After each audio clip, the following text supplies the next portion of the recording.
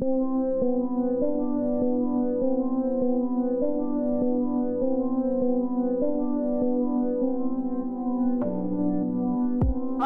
live from the Slaughtered Lamb Pub, this is The Monstrous Feminine, the podcast where horrible humans talk about horror. My name is Zeba, and I'm joined by my werewolves, Mila and Louisa. Unfortunately, Taya can't be with us for this month's theme, but she'll be back for the next one. For Halloween, we're going to be talking about one of our favorite themes, werewolves. We are covering the 1981 horror comedy An American Werewolf in London, directed by John Landis, the 2001 coming-of-age teen angsty horror Ginger Snaps, directed by John Fawcett, and the 2017 horror fantasy Good Manners, directed by Juliana Rojas and Marco Dutra. Before we get into the film, go ahead and follow us on Spotify, YouTube, or the Apple Podcast app. You can find all of our links on our Instagram at The Monstrous Feminine Podcast. In An American Werewolf in London, two young men backpack around the Yorkshire moors. After being warded off by hostile locals in a creepy pub called the Slaughtered Lamb, they decide to hit the road on a full moon. One of the men, Jack, is attacked and killed by a wolf. The beast begins to attack David as well, but the locals shoot it before it can inflict a fatal injury. As the wolf dies, it morphs into a naked man. David wakes up in a London hospital to the doctor saying he was attacked by a lunatic. However, the zombified corpse of Jack appears and tells him that David is now a werewolf, and as long as the bloodline of the werewolf who attacked Jack lives on, Jack will be doomed to walk the earth forever. David initially rejects the claims and begins a relationship with his nurse Alex. However, he soon experiences a deadly transformation and is set loose around London.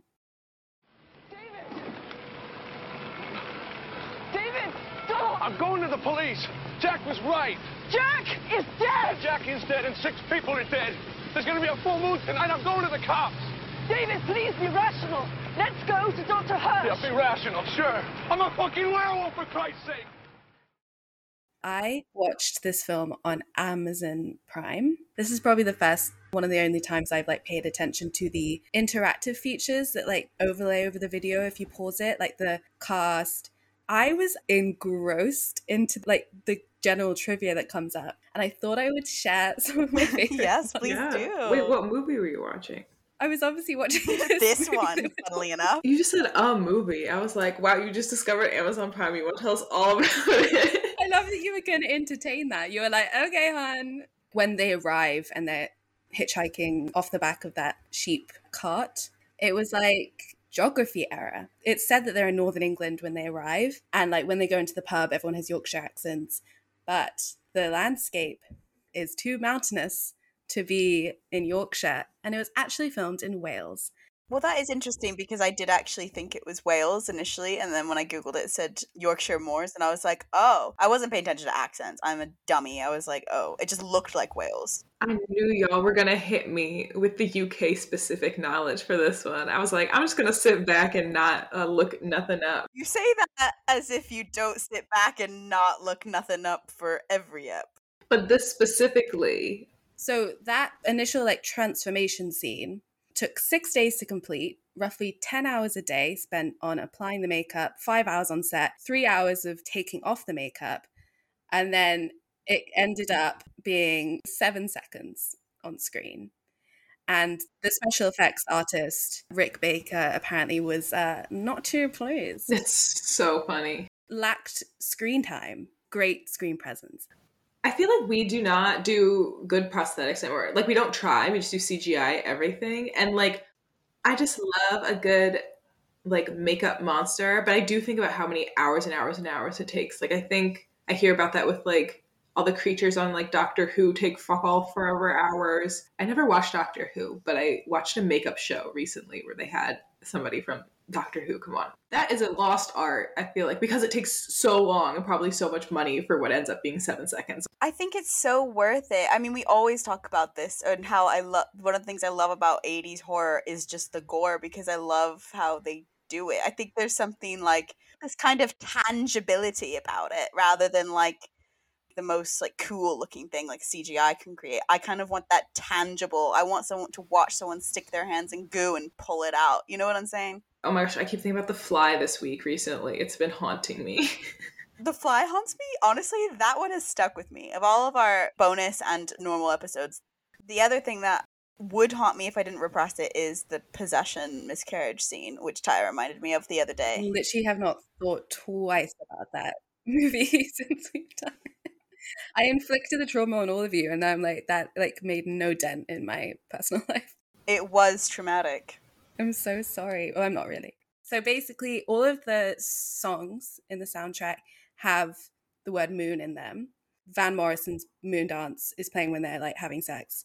And then like the trivia thing popped up. And apparently John Landis wanted 3 other songs to add to the soundtrack. So there was Cat Stevens' Moon Shadow, but apparently he didn't allow it to be in the film because he had recently converted to Islam, and so he wasn't allowing like his secular music to be licensed to films. Bob Dylan wouldn't allow his version of Blue Moon to be in an R-rated film because he'd just started converting to Christianity at the time. And then he wanted like an Elvis Presley. It's literally Abraham conspiring against American Werewolf in London, all the religions. So at the end, the very end, in Piccadilly Circus, when the werewolf is let loose, John Landis told some of the effects crew he wanted the head of Inspector Villiers to be thrown across the hood of a car. And the crew, who were all English, were confused by this. We don't call it the hood of a car, we call it the bonnet. Are you serious? I learn more silly things about your people every day. The bonnet? Your shit sounds made up, I'm sorry to say. I think that's it. Well, I feel thoroughly regaled. Yeah, those were good fun facts. We should do more fun fact catch-ups, I think. The Monstrous Feminine is on Instagram, so please go leave us a comment or write us a little message. If you do engage with our content, you might just get a shout out in our next episode as our Witch of the Week. This episode, our Witch of the Week is Honeymoon Midnight, who commented on our Bodies, Bodies, Bodies post and said, "Hell yeah, I've been waiting weeks. Flame emoji, flame emoji." God bless our listeners for their patience. However, I also kind of delight in that there are people out there who are like waiting for the ep on a new movie to drop, because we do so enjoy doing movies in real time. We're trying to do more of it. So thank you for letting us be your film club friends for when you see a new movie. Also, I did stalk your Instagram and you have stunning photos. Like, if I happen to click on anyone random, like if we get a follow notification, everyone is so gorgeous and talented. I was like, wow. Very cool group of people. Maybe someday we'll all meet up and have a potluck. Friendly reminder that we are also on Patreon. For £1 a month, you gain access to our Discord. For £3 a month, you get to hear a cut discussion from our main episodes. And for £5, you get all that, plus a bonus episode. Please support us. Any contribution helps. So I had some fun facts as well. Some of them are not exactly fun. Some of them are just actually, in fact, they're just facts. let's lower our expectations. Just that Landis wrote the first draft of this in 1967 and then was just sitting on it for a decade. Rick Baker won the inaugural Oscar for best makeup for it. So they did that werewolf transformation scene, which has become like iconic and is apparently one of like the most referenced transformation werewolf scenes in cinema. He did it by using syringes and pumping into small plungers within plastic pieces to cause David's hands, feet, and face to elongate in separate shots. Hair was filmed backwards as if it was ripping out from underneath a fleshy sheet, creating the image of hair growing up above skin. And at a certain point, poor actor David Norton was literally buried into the floor so that he has a 4-legged body that could be built around him before the face changed. And that was all from David Crow, Den of Geek. But I just thought that is, like, hats off to you, sir, because that is a lot of work. I wanted to kind of discuss the werewolf lore in this film. I think in terms of, like, all the films we're going to discuss this month, this one is the most traditional in terms of lore. It's literally, like, full moon, you get bitten, or whatever, you turn the next full moon. And there's not really any twist on that. It's what's on the tin is what you get in the film. Is there like a standard, would you say, werewolf lore cross most werewolf films? They all kind of have their variations, but for the most part, it's like the bite that gets you, or sometimes it's inherited. But for the most part, what is it? Full moon, bite, maybe sometimes a silver bullet. The transformation can take a different amounts of time. Sometimes it's like, okay, full moon, boom, you're a werewolf instant, and you had no symptoms up until that day. And then sometimes it's like it takes like the week up until the full moon, or like a period cycle. Yeah. Why do you think An American Werewolf in London has become such a cult classic? Because actually, like, people like Roger Ebert were like very underwhelmed when it came out. He only gave it 2 stars. But since then, I feel like this is one of the most referenced werewolf films. I think that comparing it to, like, you know how we watch Halloween and we were all kind of like, eh? Friday the 13th, Halloween for me were like both equally disappointing and quite like drab. Wow. Shots fired. But then, like, I think that even if you don't watch something in the time that it's become a cult classic, you can still like sense what makes it special. And for this film, I did. I think that we've already talked about how the special effects were amazing. And I think that just like the comedy of the film, like, it's funny, it's scary, it's also a great sort of semi parody of England through the eyes of Americans, which I think they like. I don't know, they hit the nail on the head a lot with the small local pub up in Yorkshire. All the characters just like, they were all sort of idiosyncratic and funny and charming. On that, someone highlighted the part about the businessman in the London tunnel or something when he's like, we're not amused by that. Yeah. David and Jack, like, their chemistry, there's like 5-10 minutes with them together. I was like, they've been friends for their whole lives. It felt like a buddy road movie at the beginning, and when Jack is killed, I was like, oh, I'm somewhat touched by his death so early on. I don't know, it's quite charming in its like goofiness because it's not camp at all because it's so self-aware and it knows what it's about and it does it really well, I think. And like, I don't think I like haha laughed out loud, but I did find like the recurring zombie thing to be just like so delightful. I'm like, what the fuck is up? He's like actively rotting and he's just chilling. He's like, hey man, I think you just need to take this thing seriously. I don't know. Yeah, that whole premise is like totally how we would talk about a scenario like this. Yeah, like Mila appears and says, like, actually, you should just kill yourself. I could definitely see that happening, and that is exactly what you'd say.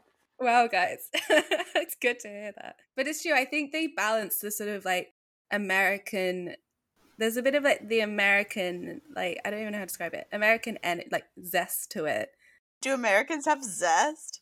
What is it? You know, like Americans are just like chipper. I don't know. Like English people being like either chronically depressed or indifferent. Y'all just don't get enough sun. That's true. And I like that contrast in the film. It kind of felt like Monty Python-y. Yes, I completely agree with that. And I was actually thinking, obviously this is 1981, so probably they filmed it late 70s I don't know that for a fact, but it felt more 70s for sure than like 80s aesthetic. So I could see why you would think you would get Monty Python from it. I don't know. I think like, listen, I just found the guys annoying. I feel like this is a problem where I'm just like projecting into a situation and I'm just like, Wait, both of the two guys. Yeah, annoying. both fucking irritating. I know. I'm so annoying. I can literally hear everyone being like, why do you have to criticize every film with men in it? I don't know. The lad banter is annoying. Like at the beginning, he's talking about someone like Debbie Big Tits. I don't think that's what they say, but like Debbie Big Tits. That's essentially like the way they're talking about this poor woman. And he's like, oh yeah, she has no choice about like having sex with him because he's gonna get her, you know? He's gonna woo her. And I was like, what? And then he also says like, there's nothing dull about that body. And I'm just like, oh God, I hate this. I'm gonna say it felt harmless and people are gonna be like, there are, you know, different severities of misogynistic behavior. Yes. But was it not supposed to be like a parody of those kind of guys too? It's true to what they were talking about and it never crosses the line into completely disgusting. I don't know. Maybe your threshold's a lot higher. Mine's a lot lower. You said, where are your morals? A more serious response to that would be that I would kind of agree with that if I didn't think that the women in this film were like so ridiculously shallow in terms of portrayal. I forgot there were women in this film.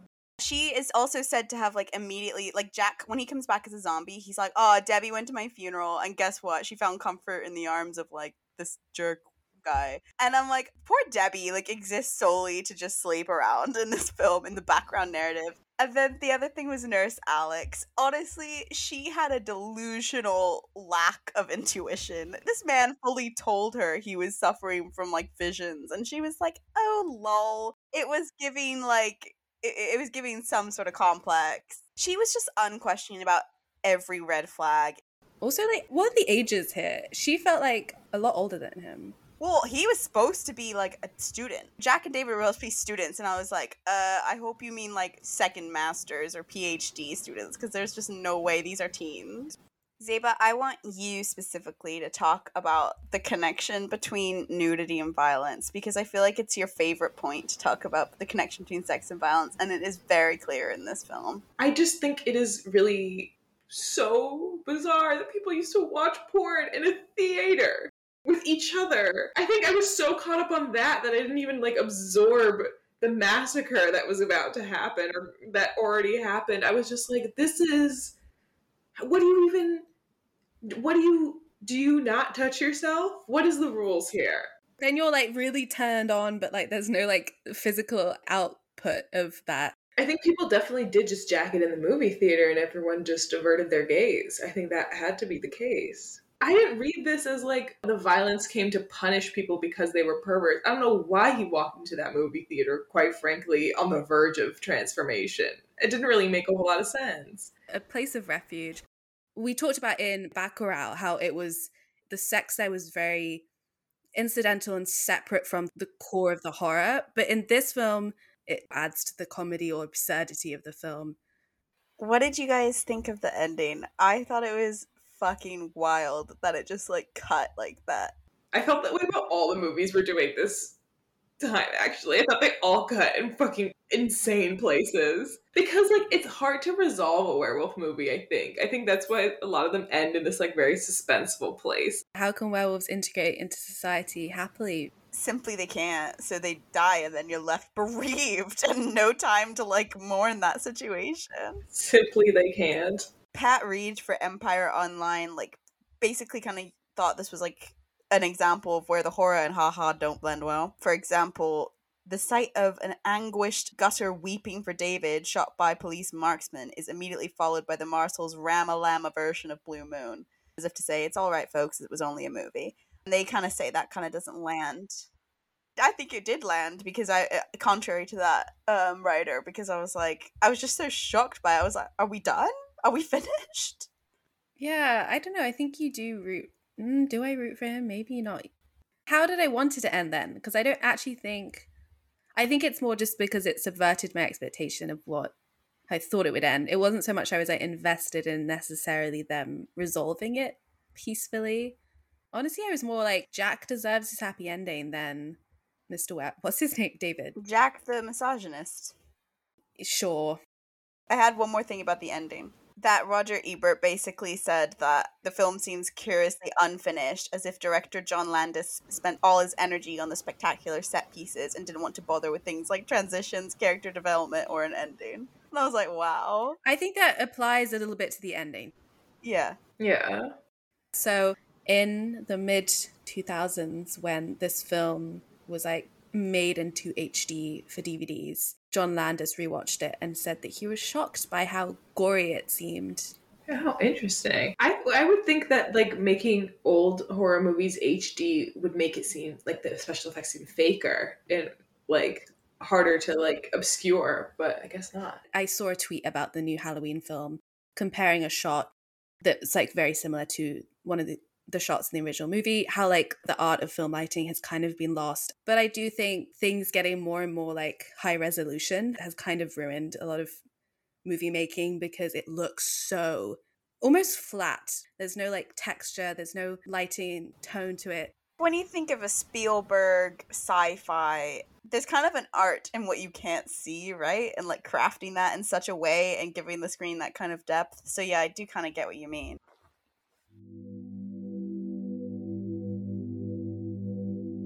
Thank you for listening to The Monstrous Feminine. Be sure to follow us on Instagram, SoundCloud, and Spotify at The Monstrous Feminine Podcast and on Twitter at The MonFemPod. Subscribe to our YouTube channel, rate and review us on Apple Podcasts and Spotify, and follow us on TikTok at The Monstrous Feminine Pod for podcast clips and more fun. Brooms up, witches out.